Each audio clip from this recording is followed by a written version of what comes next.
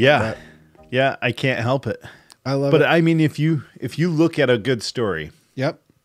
a good story is where you're painting the picture to the point where they can see it. Mm-hmm. And the more concise you can do that, the better. Got it. So, In the I mean, you did that in the show that we did last week. The special one, as you call it. And I was really, really grateful for your contribution in that episode, because I said something that's provocative. Like I was saying, hey, I don't think God cares if you're a wholehearted Christian or not. And I had a point to it. yes. And we went into it. And when I say wholehearted Christian, what I'm imagining is God doesn't care what plans you might make for him. He doesn't care that you're going to studiously do all these things in order to please him. It's not a work to please type relationship. Mm-hmm. And what you said was, yeah, what you do is you consider the relationship that you're in, and it's not work to please. We're responding to what he's already done. And then you're like, and think about it. Praying every day is going to help you in that relationship for those with that motivation. And so is reading the Bible. And so are doing all the things that someone might think a wholehearted Christian would look like or do. But in context, and I thought it was so great because, I would have just left it all out there hanging, and we potentially would have had a show where somebody could have listened and walked away thinking, so what I do doesn't matter. And you made sure that didn't happen. So it was like, I was still able to say what was on my heart. And then I had a valid point, and we established it pretty good, I think.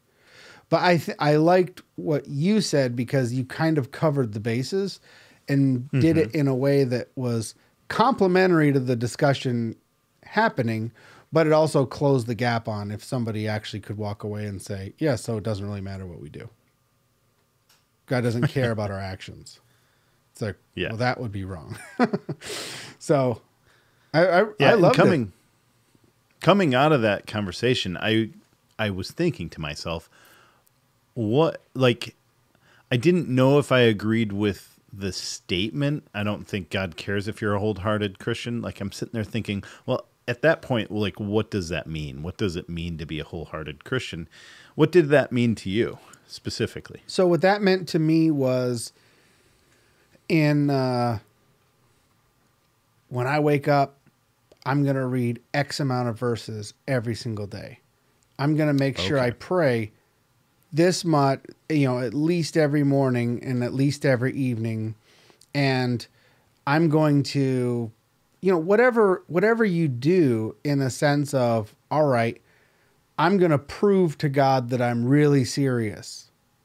And it's kind of like, well, that's probably not your best goal. That's something that you should put your actions first, regardless of how you feel. So if you know the right thing to do, you should do it, even if you don't feel like doing it.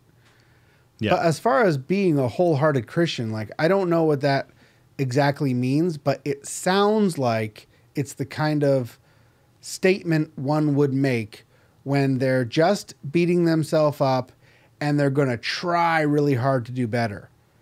And it's kind of like, well, if you're already a Christian and your idea is, I got to do more, I got to be better, it's like, well, you probably are missing the boat on what you really need to do is learn how to hear and then be willing to be obedient when it's difficult. Yeah. And it's like, you can do like the Pharisees, all the stuff and not and not impress God somehow still. Because all of the stuff we could do, even if we're a monk, he's not sitting there like, now that's the kind of guy like, he's like, well, you guys are all doing your best and different people have different ideas of what that is. And so being a wholehearted Christian, if that's your commitment, seems like it's sort of defined by you. And that's like, God might bless it, might teach you a lesson, it's kind of like, well, why are you, it's like you're setting your agenda instead of figuring out his agenda and joining it. I don't know. I'm trying a lot of things out to try and paint kind of a picture of what I was speaking against. Yeah. Yeah. And I really enjoyed that. And I appreciate what you were saying about the... My favorite part was your face. How so? As soon as I said that, I was like, you went, what? I took a screenshot of it. And Rich sat back in his chair and was like, prove your case. You have my attention. Like, yeah. All right. Let's see you get out of this one. Yeah. Defend yourself, Christian. Yeah, that's funny. I think I've heard it said, I've never actually heard this, but I've heard it said that in some black churches, the pastor will be talking, and while he's talking, parishioners will say, well, and what they're saying is, try again. We don't agree with what you're currently saying. I think that's awesome. That is awesome. I've never been in a church where they do that. Yeah. I've been in church where I've thought it. Yeah. I wasn't able to participate in that part of last week's conversation with Rich, I wasn't able to participate. I really haven't been to too many churches where I disagreed, but have you been to a lot of different churches? Well, I have been to different churches.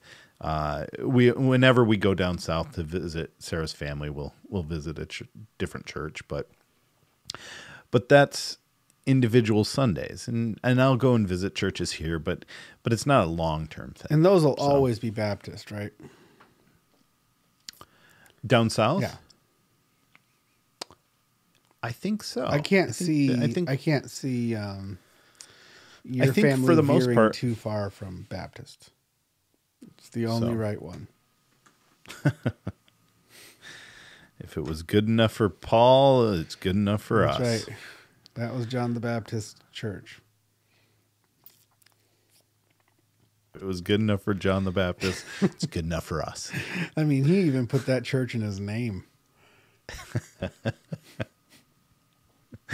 Oh, boy.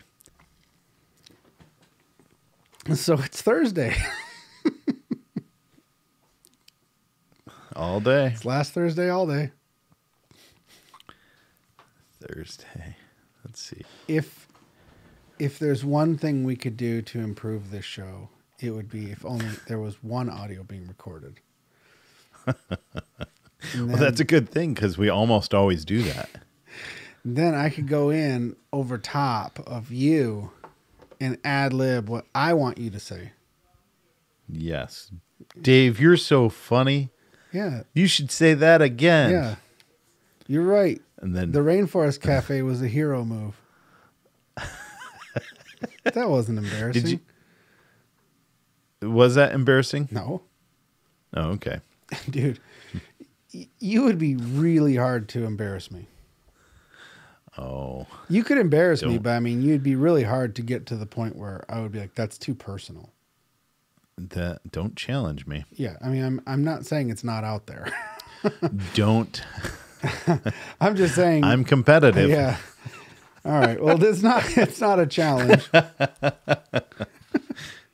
It's not a challenge, but it's, you've got a lot of room. That's all I'm saying. Yeah. You know, like It's like we talked. You say you think about the things that you did when you were a teenager that you're embarrassed by, and you would Yeah. never want to, like, you don't even want to address it still. And I think it's Yeah. kind of funny because it doesn't matter how horrific it was. It's like, well, I mean, that's not me now. So I was, Yeah. I was just doing my best, and it wasn't very good. Yeah. I guess I just like to think that at some point during my life, I made good decisions. Yeah, like now. Yeah.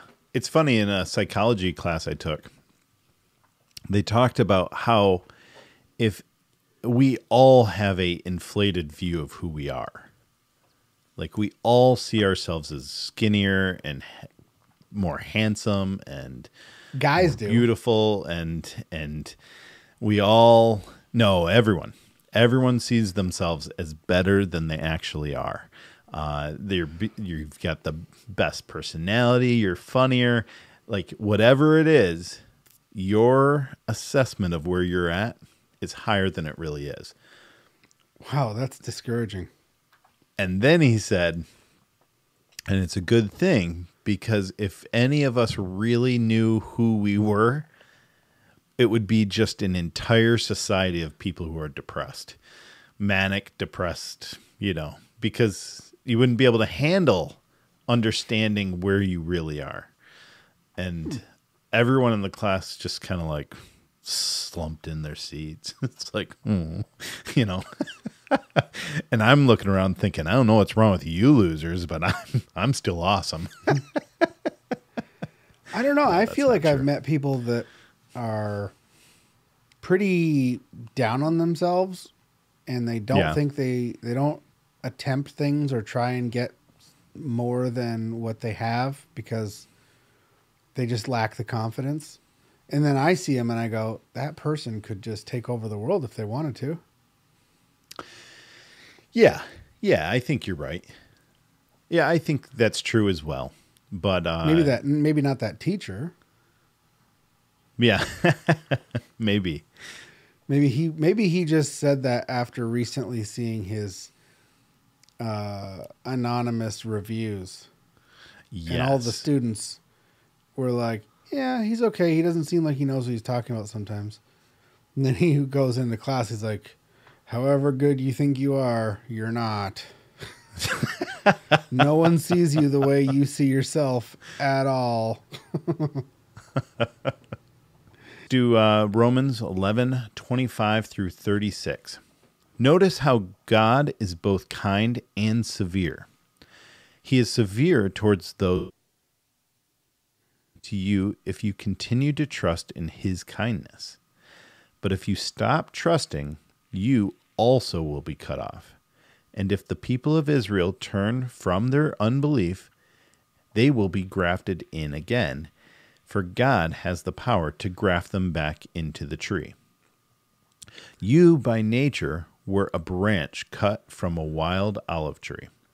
So if God was willing to do something contrary to nature by grafting you into his cultivated tree, he will be far more eager to graft the original branches back into the tree where they belong.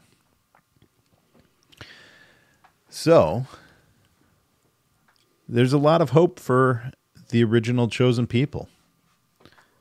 Yeah, and doesn't it sound kind of like it's a not a constant, but a bit of a back and forth relationship, in a sense that he cut them off, but hey, they can come back, and the Gentiles, they can be grafted in, and they can be cut off too. And it's like, hey, if I cut off my original, I'll certainly cut you off. Yeah. It's interesting how it's referring to these groups as sort of like a society. Mm-hmm. It's like, it's not individual. It's a group. Yeah, it's interesting. I wonder what it would look like for a culture to be cut off. Well, I don't think it's talking about a entire culture representing a branch. I think it is talking about an individual. It's just saying it doesn't matter which culture that individual is coming from. The Jews used to claim exclusive rights to knowledge of God's word and God's law, and they had it. And in the fulfillment of the law, it's saying, well, the Jews didn't take it, and so God's cut off a bunch of them. It specifically says not all of them. Some of them believe, but he's cut off a bunch. And if you're not even from this tree, like you weren't part of the chosen people, you've never historically had that. But if you want to come over, you can be grafted in. But be careful, because if he cut off his original chosen individuals, then he'll certainly cut off you. And the reason why I thought that was so fascinating is because it's a lot like what my dad said. When we read Romans, so oftentimes we're thinking about saved, not saved. You know, you're grafted in. That means you're a Christian and you're going to go to heaven. And so if you're cut off, then you're not a Christian. You're going to go to hell. That's the implication. But I wonder if this is, earlier Paul said, stop trying to decide who's going to go up to the heavens or fall down below the earth, because that's God's choice. That's not in our purview to try and ascertain.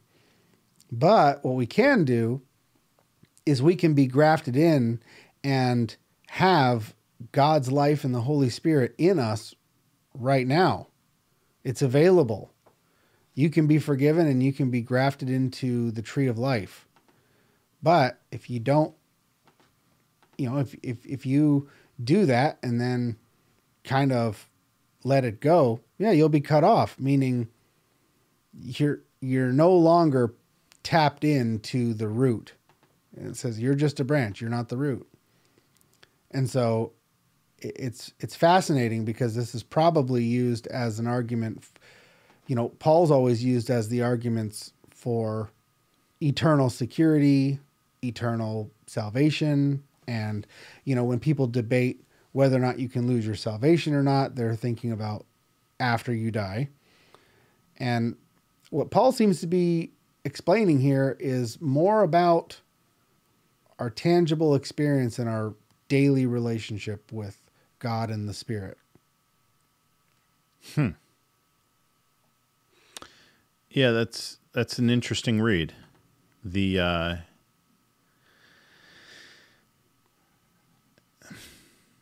I don't know what I think about that. I don't think... So are you saying that... So, I mean, some people would read this and say, hey, it's talking about you're losing your salvation. You're not saying that, right? I'm not saying that. Okay. But it sounds like you are saying that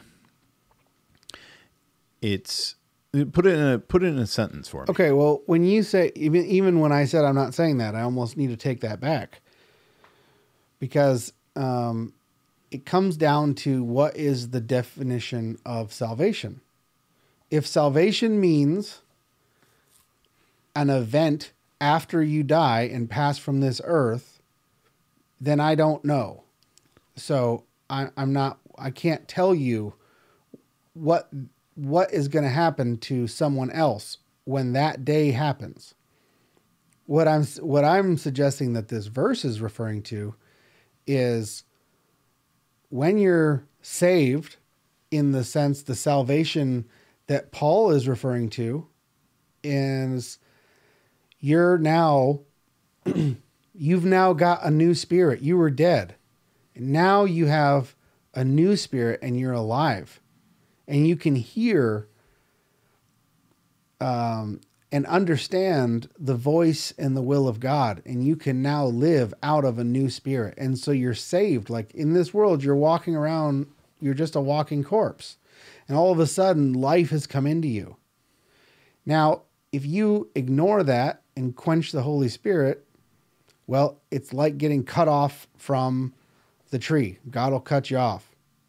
And I don't know what that means as far as what happens after you die if you've done that. I have no clue. But it Yeah. seems pretty clear that something is happening where your relationship has been now given and then taken away.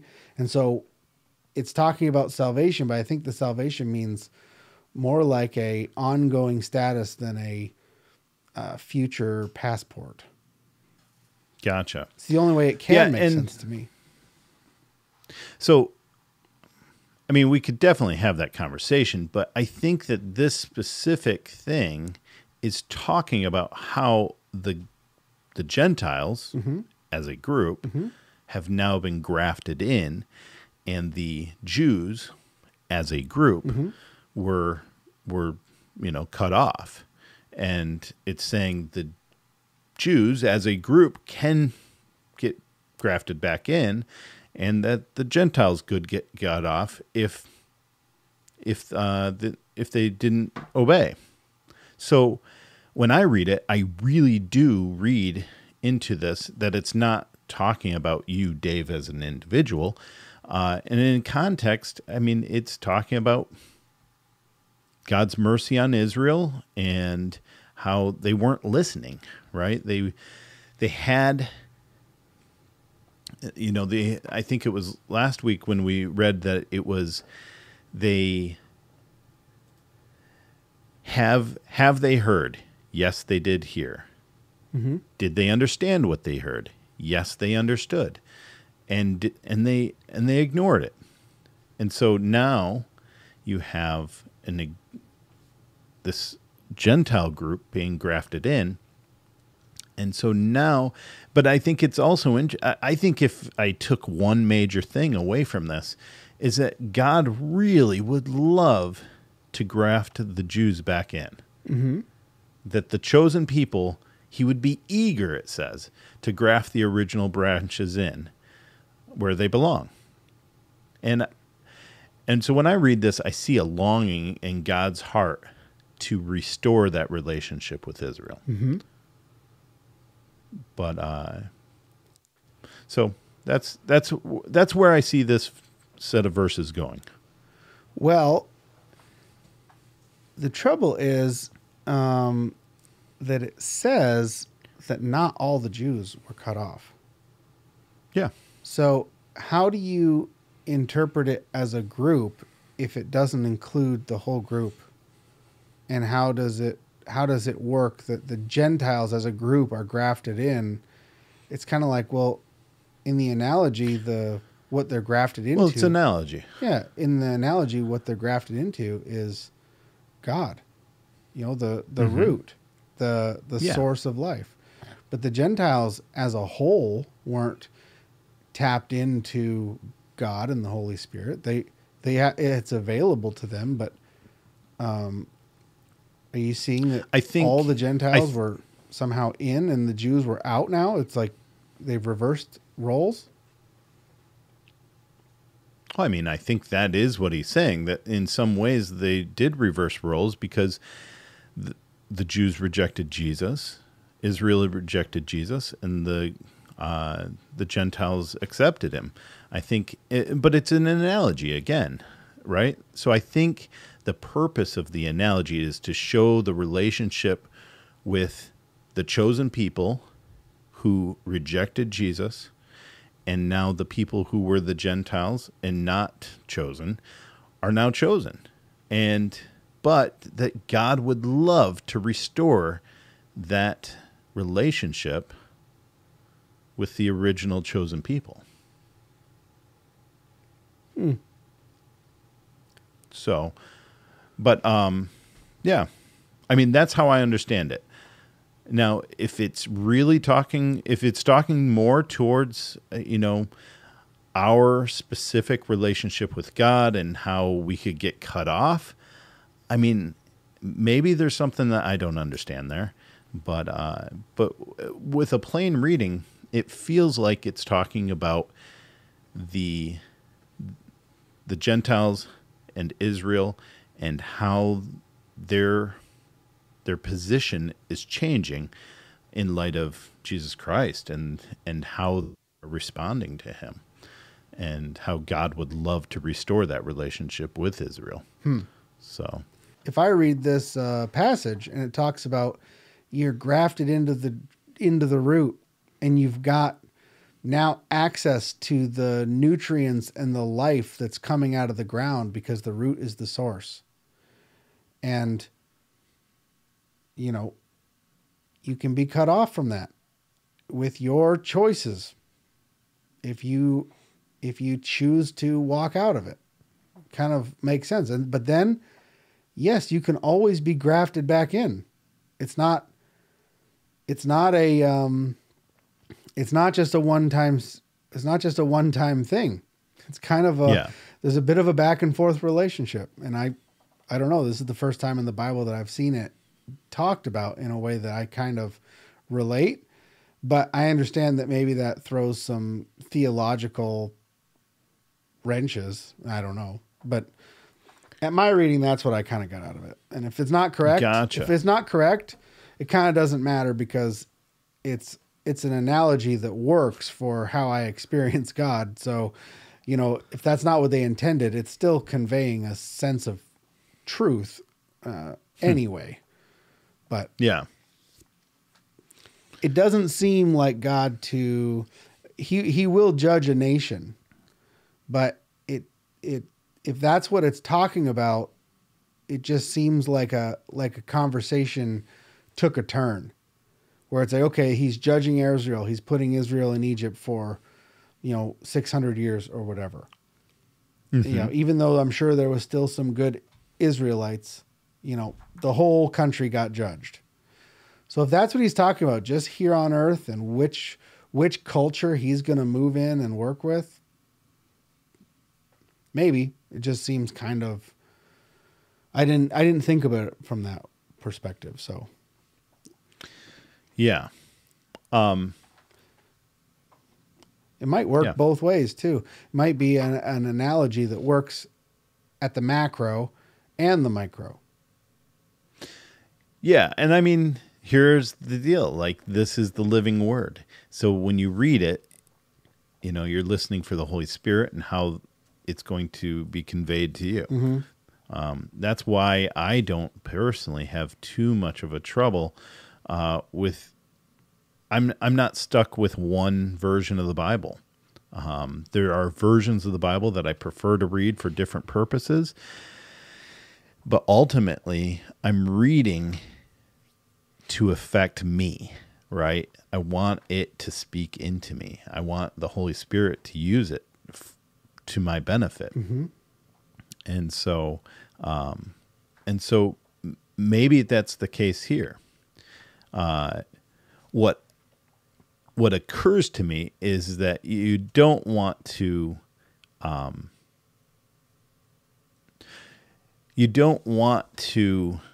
be having something experientially and then seek out when you're reading, it's like confirmation bias. It's like, oh, I found something that's saying what I feel, right. That's the only potential danger. And so, but if it's the other way where it's like, I feel this, and as I read this, God is speaking to me and giving me clarity. Well, that's the goal. I think that what you want is that relationship where you are hearing God's voice and it's making you closer and having a better knowledge of who he is in your life. I think that's great. So. Well, yeah, I don't know. I will tell you that I spent a lot of years, even talking to you a lot and, going to church and going to Bible studies and attempting to regain because I knew I felt something was lost from before. Yeah. That I had a very close walk with God in Texas. And then sort of actually walked away. Like sort of had a moment in time where I was like, I can't keep doing this. It's too difficult. And then several years later, trying to get back. And you can testify that I spent a lot of energy and a lot of thought and dragged you through a lot of hours of conversation really to no productive end, even though I was trying. I saw every day you changing. From my perspective, every time we spoke, you were changing. Yeah, but I mean, for years. Really? Well, it was like, I mean, I remember doing the Bible study, and it's like they made me the leader. And I was like, wow, in the past I used to always want to be the leader, and now I don't want to be the leader, but they're asking me to, and it's all just my head knowledge. And I went home every single time after the Bible study pretty much discouraged, like I was faking, they didn't care, but I was still like trying. But all I can say is it was all my own effort. Even if you say I was changing, that's great, but it was all outward attempts. And, you know, it was different in February. It was like in February, I got grafted back in, and all of a sudden there was a new source of life and new eyes and new understanding and a totally different, like, to me, it was a 180 moment. And so, like, all the incremental improvements for the 2 years or whatever was like 3%. And then in February it was like, oh, here we go. 97. Yeah. It was like, that's the rest of it that I needed. So I kind of think that when I get to heaven, I'm going to see that, yeah, that was, I screwed up in 2011, and that's hard to come back from, but he grafted me back in. Yes. Yeah. I can see that. And I do think that we do numb ourselves to the Holy Spirit when we are, you know, not seeking him and heading down the flesh, the road of the flesh, you know. Yeah. I think that does the highway to hell.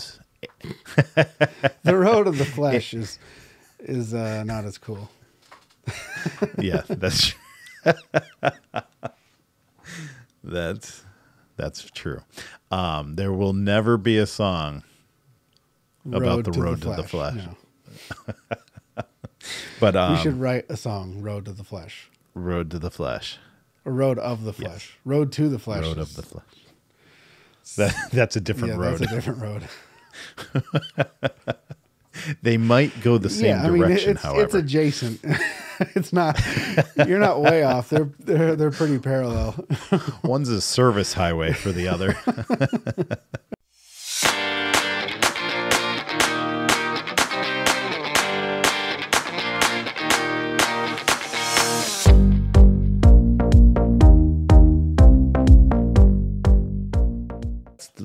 And so I was struggling because it's like, all right, like, what do I want? What's the content here? Like, would it be better to have a conversation about how you experience God, or is it better to establish that what this is saying isn't, well, at least from my perspective, that this is saying something a little different. Yeah, so, well, I mean, definitely. So definitely say what you think is not right, because I'll argue. I mean, yeah, like I don't just take it lying down. I mean, if I think it, like we just read this and we get different things. Because I don't see this as a cultural group analogy at all. And so you see it as more of a group than an individual. So those are two completely different interpretations of a passage. And I just don't have a dog in the fight. Like, I'm not passionate or upset. And it's like, well, I could be wrong, but it's just not how I read it. And so it's kind of like, well, if somebody says, here's what this verse means, and it's something completely different than what I thought, You got out of it. then Yep. you go, well, I don't know how to talk about that, so I'll just talk about what I thought it meant. And then you say, yeah, you're wrong. This is what it means, and I've got the footnotes to prove it. And it's like, well, I mean, I'll lose, but that's okay. I don't need to be right. That's really what I thought it was. It wasn't me trying to extrapolate and talk about myself. It was like, well, that's just what I thought. And it makes sense. I understood. And it makes sense to me in a personal context. So it's kind of like, to me, it didn't seem like as much of a mystery. It's like, well, okay, that's interesting. Although it does put in the idea that the Holy Spirit comes and goes. And I will say that there's probably theologians that'll disagree with it, but I tell you what, I've had it. I've had the Holy Spirit regularly in Texas, and then 9 years of nothing. And some of those years actively wishing and trying to get it back and not knowing how. So it does seem like it can't be manipulated, and God does seem to kind of cut people off, especially ones that walk away like me.